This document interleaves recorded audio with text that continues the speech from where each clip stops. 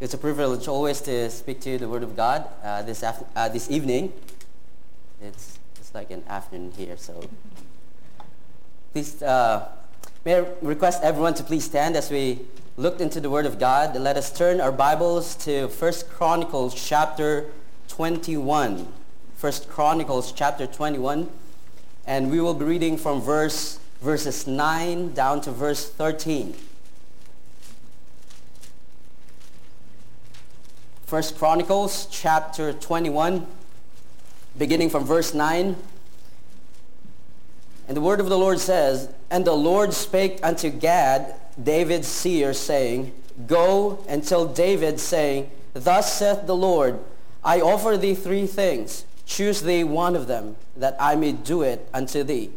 So Gad came to David and said unto him, Thus saith the Lord, choose thee either 3 years famine, or 3 months to be destroyed before thy foes, while that the sword of thine enemies overtaketh thee, or else 3 days the sword of the Lord, even the pestilence in the land, and the angel of the Lord destroying throughout all the coast of Israel.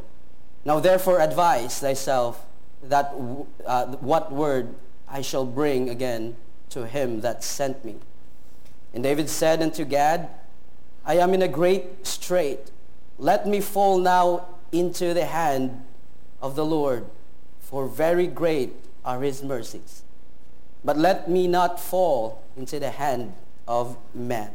Let us look into the Lord in prayer.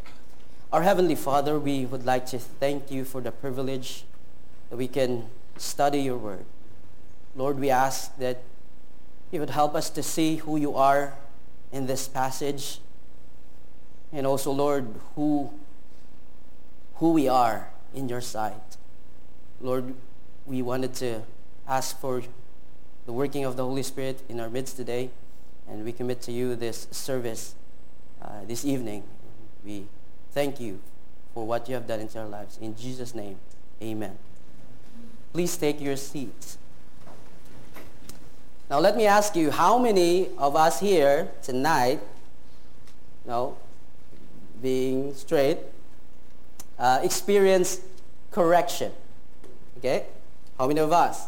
Okay, I think all of us here, I guess. Okay, so to those who raise up their hands, how many of us responded in a negative way? Okay, please be honest. Okay, so we can see really that in us, there's a lot of people who actually been corrected and, responded in a negative way. There are lots of young people end up hurting themselves and people around them when they responded negatively to correction. Is that true, right? But we also see a lot of people who submit themselves to a correction, to the correction, and found joy and peace in life. Before I continue, let me tell to you the story. I don't know if you heard this story or not, but I presume that you heard it already. Okay, so just bear with me. So the story starts with the captain of the ship looked into the dark night and saw faint lights in the distance. So immediately he told his signalman to send a message. I don't know if it's like Morse code or like high tech or something, but he commanded the signalman and sent a message: alter your course 10 degrees south. And then promptly a return message was received. And it says, alter your course 10 degrees north. Now the captain, when he knew that was the message, was furious and angered about what happened, because his command has been ignored. So he sent a second message, and the same message: alter your course 10 degrees south. I am the captain. Now he's angry about this. So soon another message was received. and says, alter your course 10 degrees north. Okay, so I am Seaman, third class Jones. Okay? And immediately, the captain sent a third message, knowing the fear it would evoke. And the message said, alter your course 10 degrees south. I am a battleship. Then the reply came, alter your course 10 degrees north. I am the lighthouse. I don't know. Okay, so whether he altered his course or not, the consequence of or response to that message, if he did not respond well, it might have ended up, in a pretty good, not pretty good, but a disastrous event, probably. But there's a lot of hurtful consequences in our Christian life could have been avoided if only we responded positively to God's correction. There's a lot of, you know your life, and God knows also your life and my life as well. We have done a lot of negative response to the correction of God, and we saw the devastating, or should I say, hurtful feelings that we experience in our lives. And also there are consequences, and we find ourselves submit to the correction of God, and God bring us back to the right course, and there's blessing in our lives. So much of our success in the Christian life depends on how we respond to God's consequences to God's consequences and our actions. Okay, so our success in life, being a Christian, depended on how we, responded to that consequences.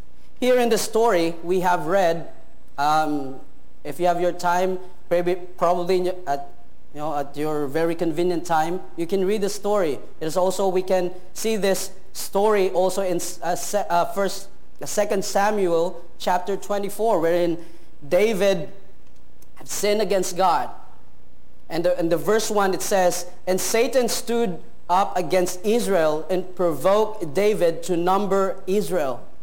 And David said to Joab and to the rulers of the people, go number Israel from Beersheba even to Dan, and bring the number of them to me, that I may know it.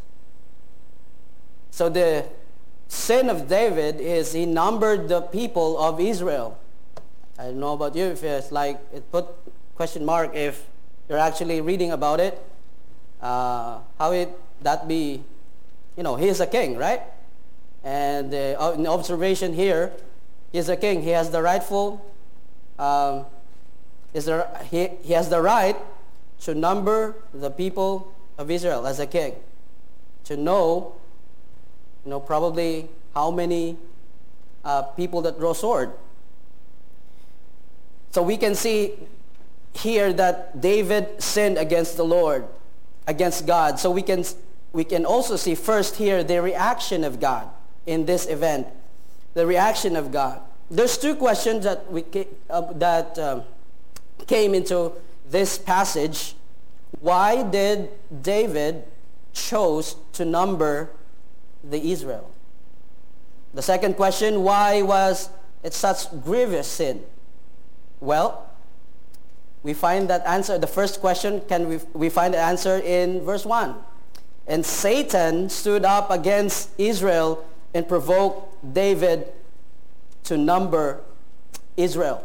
Now we can also see this kind of event in the life of Job, right?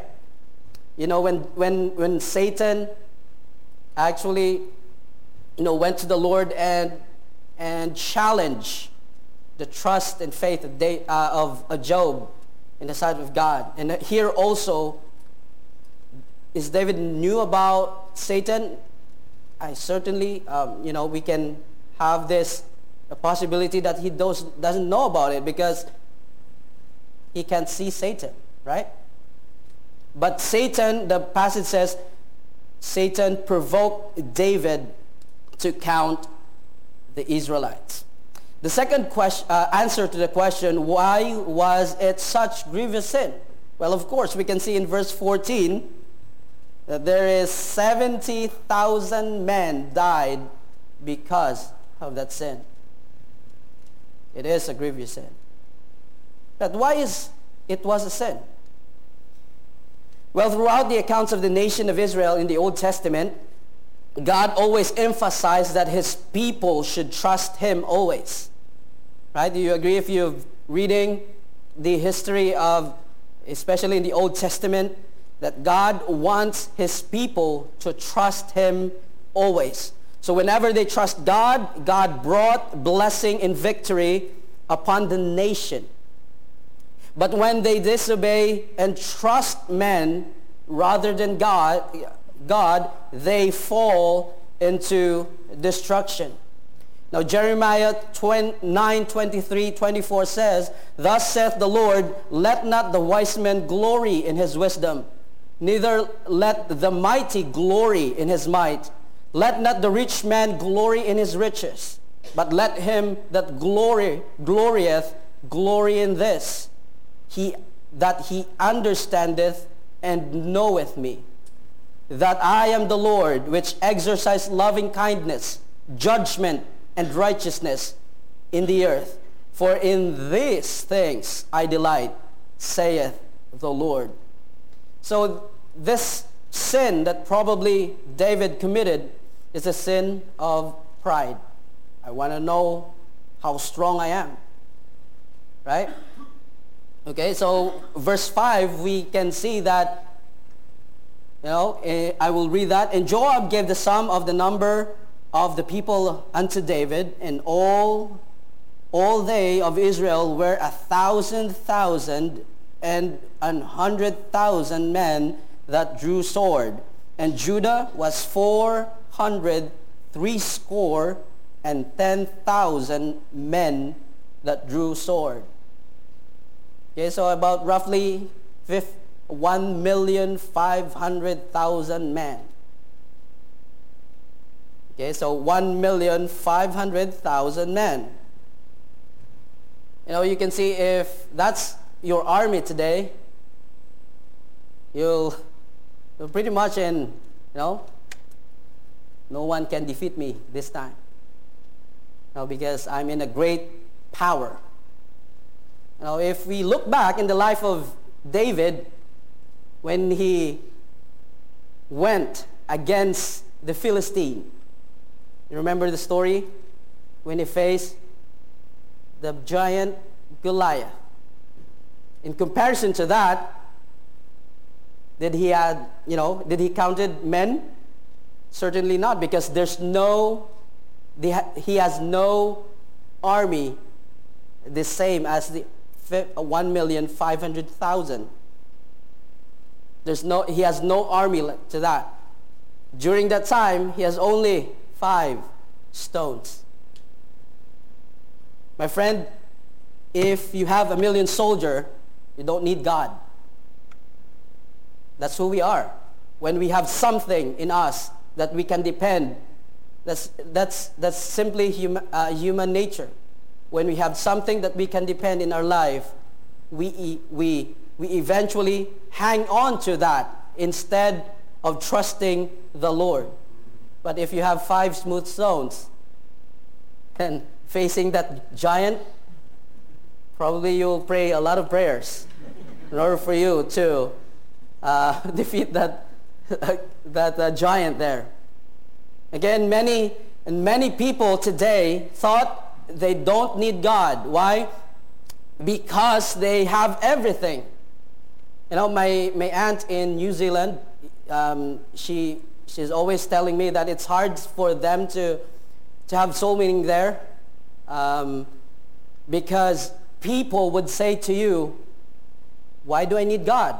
I have already everything in my life. I have family, good family. We have a nice house, actually larger than what we have here, I don't know. But they have everything that they can boast to people that I don't need God. So because they kind of think that if they have money, they have fame, they have power, they can stand on their own. Psalm 119 verse 8 to 9, it is better to trust in the Lord than to put confidence in man. It is better to trust in the Lord than to put confidence in princes. So David sinned against the Lord. And the response of God to that sin, God showed his holiness and justice. You know, God cannot look into sin and, and he will just tolerate it. Okay, we know who God is. Every single one of us, we know who God is when we sin against God, and he cannot tolerate sin. Now, one example for that, I give you two examples. In Korah's rebellion, right? He rebelled against the leadership of Moses, but actually they are not rebelling against Moses. They rebelled against the leadership of God. And you know what happened to them. Another example, in the New Testament, Ananias and Sapphira. The first ever mentioned when the church started, they died because they lied in the Holy Spirit. So God doesn't, a joke around sin. We know all this. God doesn't joke around sin. And we can see when God responded to the sin of David, we can see the result of sin. The result of sin. In verse 12 it says, either 3 years famine or 3 months to be destroyed before thy foes, while that the sword of thine enemies overtaketh thee, or else 3 days the sword of the Lord, even the pestilence in the land, and the angel of the Lord destroying throughout all the coasts of Israel. Now therefore advise thyself what word I shall bring again to him that sent me. So there's 3 choices, right? So does anyone here have sinned and then God told you, okay, choose here, 3 choices, right? There's right away we can experience consequence of our sin. But here it's a very rare occasion where God gave a person 3 choices of consequences. So as a result, God gave 3 consequences that David had to choose from. So 3 years famine, 3 months of war, 3 days of pestilence. All of these things, actually the first 2, David experienced this. Remember when there is 3 years famine in the land, it was recorded in 2 Samuel chapter 21 verse 1. When the nation of Israel experienced 3 years of famine. Why? Because they disobeyed the oath. Okay, you remember when the children of Israel possessed the land? Who's the leader? Joshua. So we enter into the land. So as they go and have this war against the Canaanites, there's certain people who actually what is this? Disguise themselves. Who are those? They are the Gibeonites. And this is the recorded mistake of Joshua, that he did not inquire the Lord of making this decision. We can see always Joshua asked God, what should I do? But in this event, he did not inquire the wisdom of God. And that's why the consequence of it is that they made an oath that they will not destroy this people. And they found out eventually that they've been tricked. And the Gibeonites, when Saul became king, Saul killed the Gibeonites. And because of that, when David now was the king, they experienced 3 years of famine. So you see, 3 years of famine, David knows how horrible, how difficult it is to be on that situation. 3 months of war. Was David, experienced this? Of course. The Bible says he is a man of war. And that's the reason why God disqualified him to build the temple.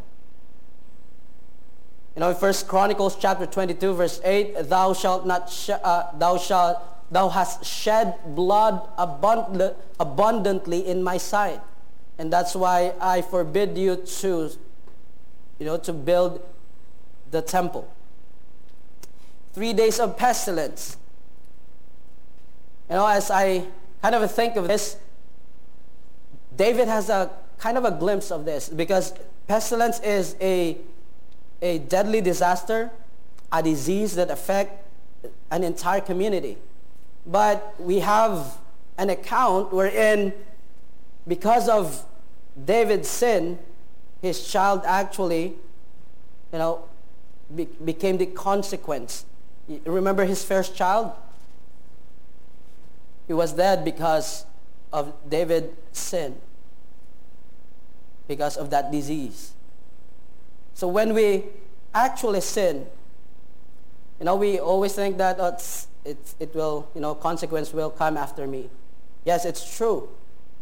But we sometimes, forget that when we sin, it will not just hurt ourselves, but also it will hurt the people around us. That's why when a Christian turn their back to God and do this sinful actions in the sight of the Lord, the family hurts.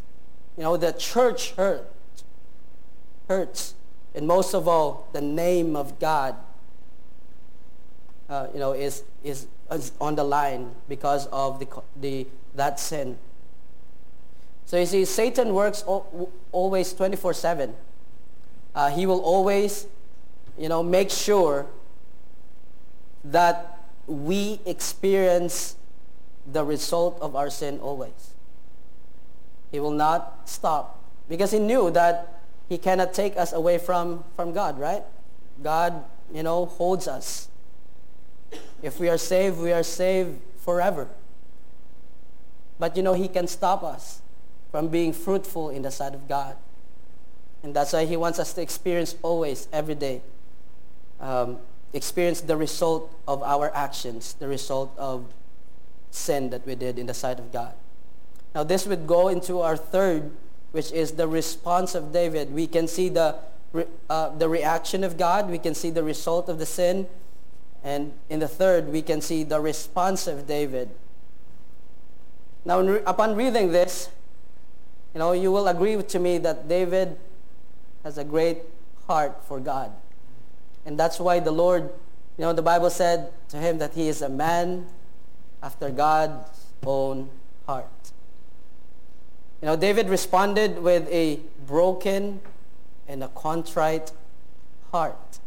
Now in verse 8, it said, David said unto God, I have sinned greatly because I have done this thing. But now I beseech thee, do away the iniquity of thy servant, for I have done very foolishly.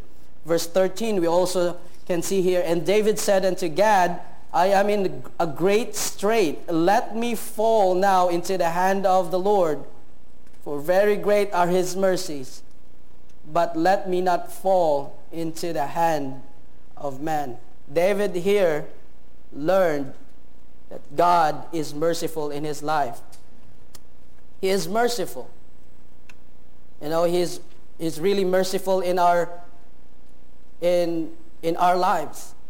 Now we can see the contrast here when, there's two recorded sin of David.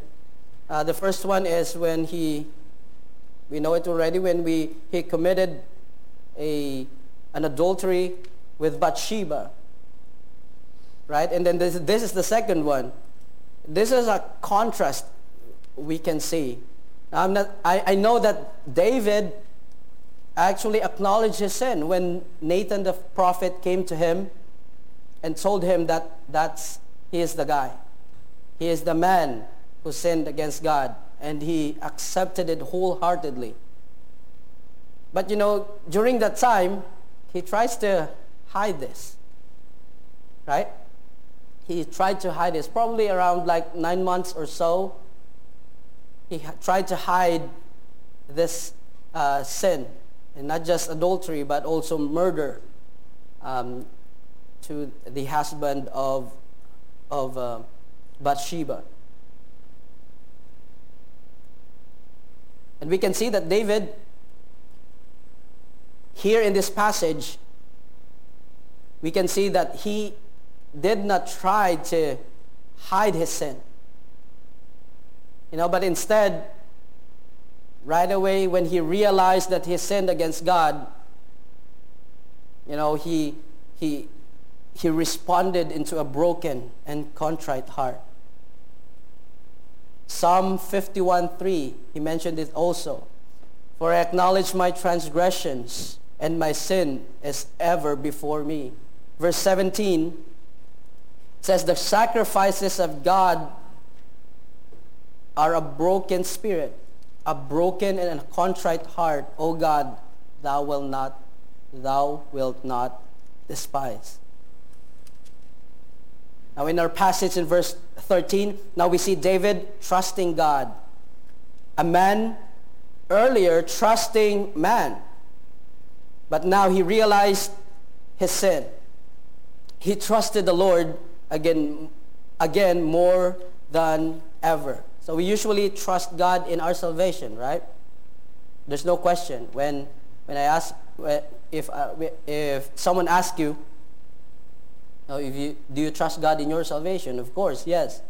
But in every day of our life, when we face problem, especially, sometimes it also, our trust in God, our faith in God, has been challenged by those problems that we face every day in our lives. So we sometimes fail to trust in the Lord.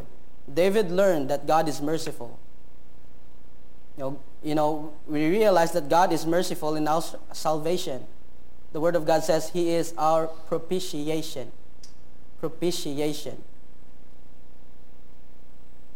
But God is not just only God of, merciful in our salvation, but also He is merciful in in the providence in our life. The Word of God says He's suffering, waiting patiently for an unbeliever to be saved, and the backslider to go back. His mercy is always there, and also He's merciful in our future. We know that God holds tomorrow, and that He will always help. Had this help. His mercy is always there for us to go through in life's difficulties. Psalm 136 verse 1 says, "Oh, give thanks unto the Lord, for He is good, for His mercy endureth forever." Now you can go into that a lot of verses in that psalm, and you'd always see that His mercies endureth forever. Now from this, the response of God, the result of sin, and the response of David, we see the first one is the grace of God. The second, we can see the love of God. And also we can see the heart of God. God's grace, a manifestation of the grace of God. When God gave David 3 choices, it was a manifestation of the grace of God. He can right away eliminate all those armies that David had been bragged about by himself. He can just do that. He is God. But in His graciousness, God gave David three choices. In verse 15, God showed grace to David and chose to stop the judgment. Now in verses 15 it said, "And God sent an angel unto Jerusalem to destroy it. And as he was destroying, the Lord beheld, and he repented him of the evil, and said to the angel that destroyed, It is enough. It is enough. Stay now thine hand." So God chose to stop the judgment. Joel 2:13, the word of God says, "And rent your heart, and not your garments, and turn unto the Lord your God, for he is gracious and merciful, slow to anger, and of great kindness, and repenteth him of the evil." God is our gracious God. We realize that. We've been saved by the grace of God. But also we can see God's love, the love of God in this situation. We can see that God is willing to forgive the sin of David. And so also true to your life. When God, when we sin against the Lord, he is faithful. 1 John 1:9, it says, if we confess our sin, he is faithful and just to forgive us our sins and to cleanse us from all unrighteousness. He is faithful. It's a manifestation of the love of God. For God so loved the world, right, that he gave his only begotten Son.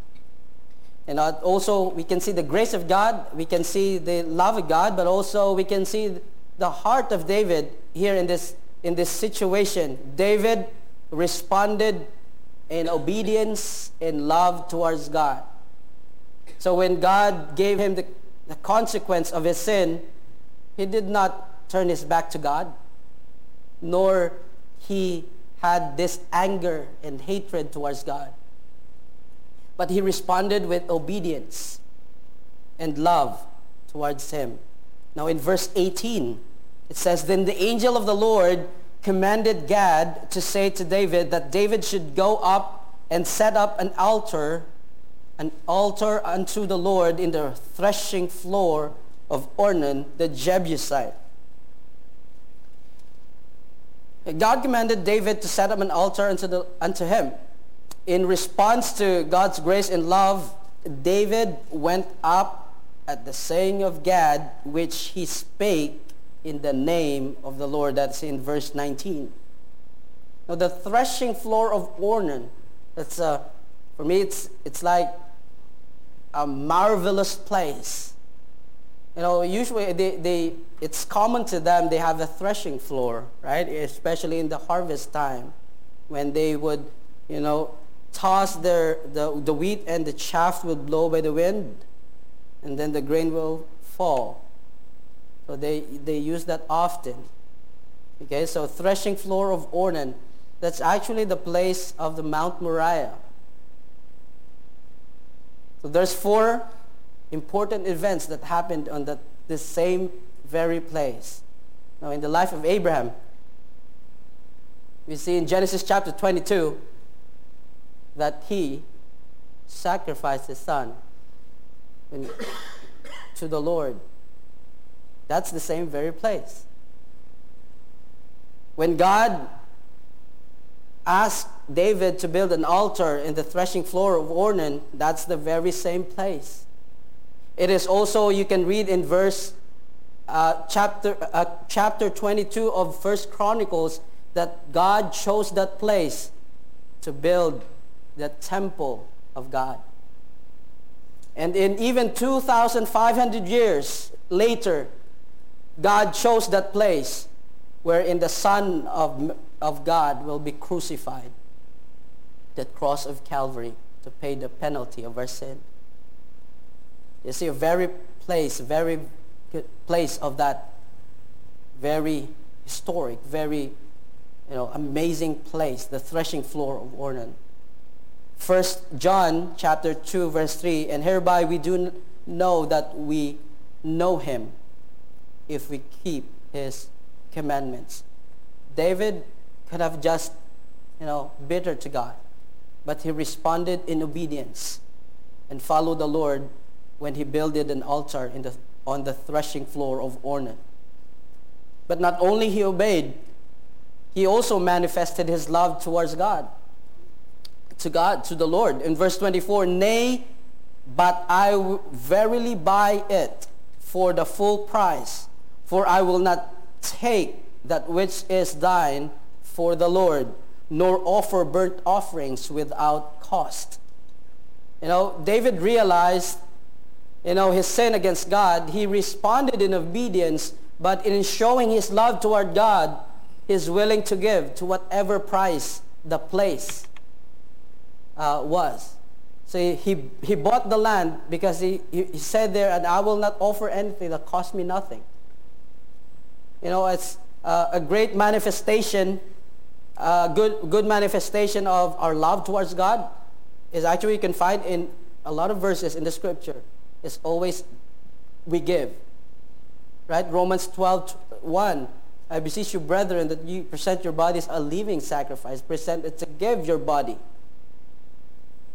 Psalm 5:3. "My voice shalt thou hear in the morning," giving our time. Manifesting our love towards God. Matthew 6:21. For where your treasure is, there will your heart be also." Giving our treasure. And also God asks us to give our talents to him. God exemplified that. He actually said in John 3:16, "For God so loved the world that he gave." He gave. When we truly love the Lord, not only we keep his commandments, but also, God expects us to give. I'm not saying just financial. I'm not totally saying that.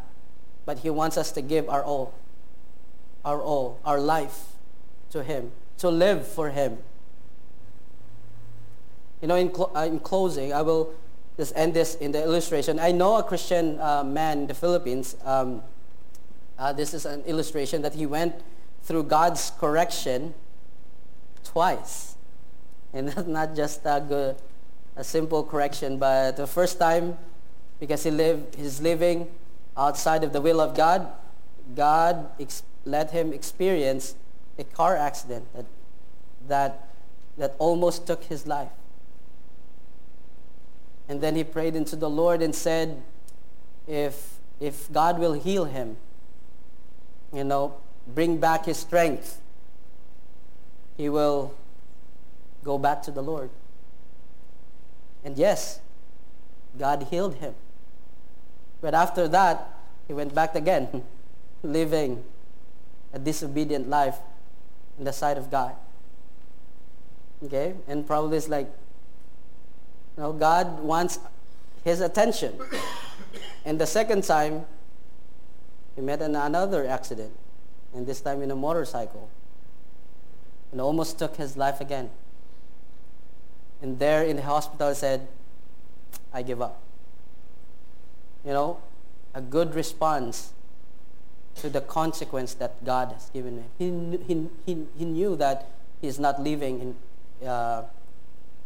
good in the sight of God. And by that time, from that time forth, he's been living for God to the rest of his life. Now the question for us this evening, how will you respond when God corrects you for your mistake? You're the one that can answer that. And I am the one also that can answer that question. But I will leave that to you. How will you respond when God corrects you for your mistake?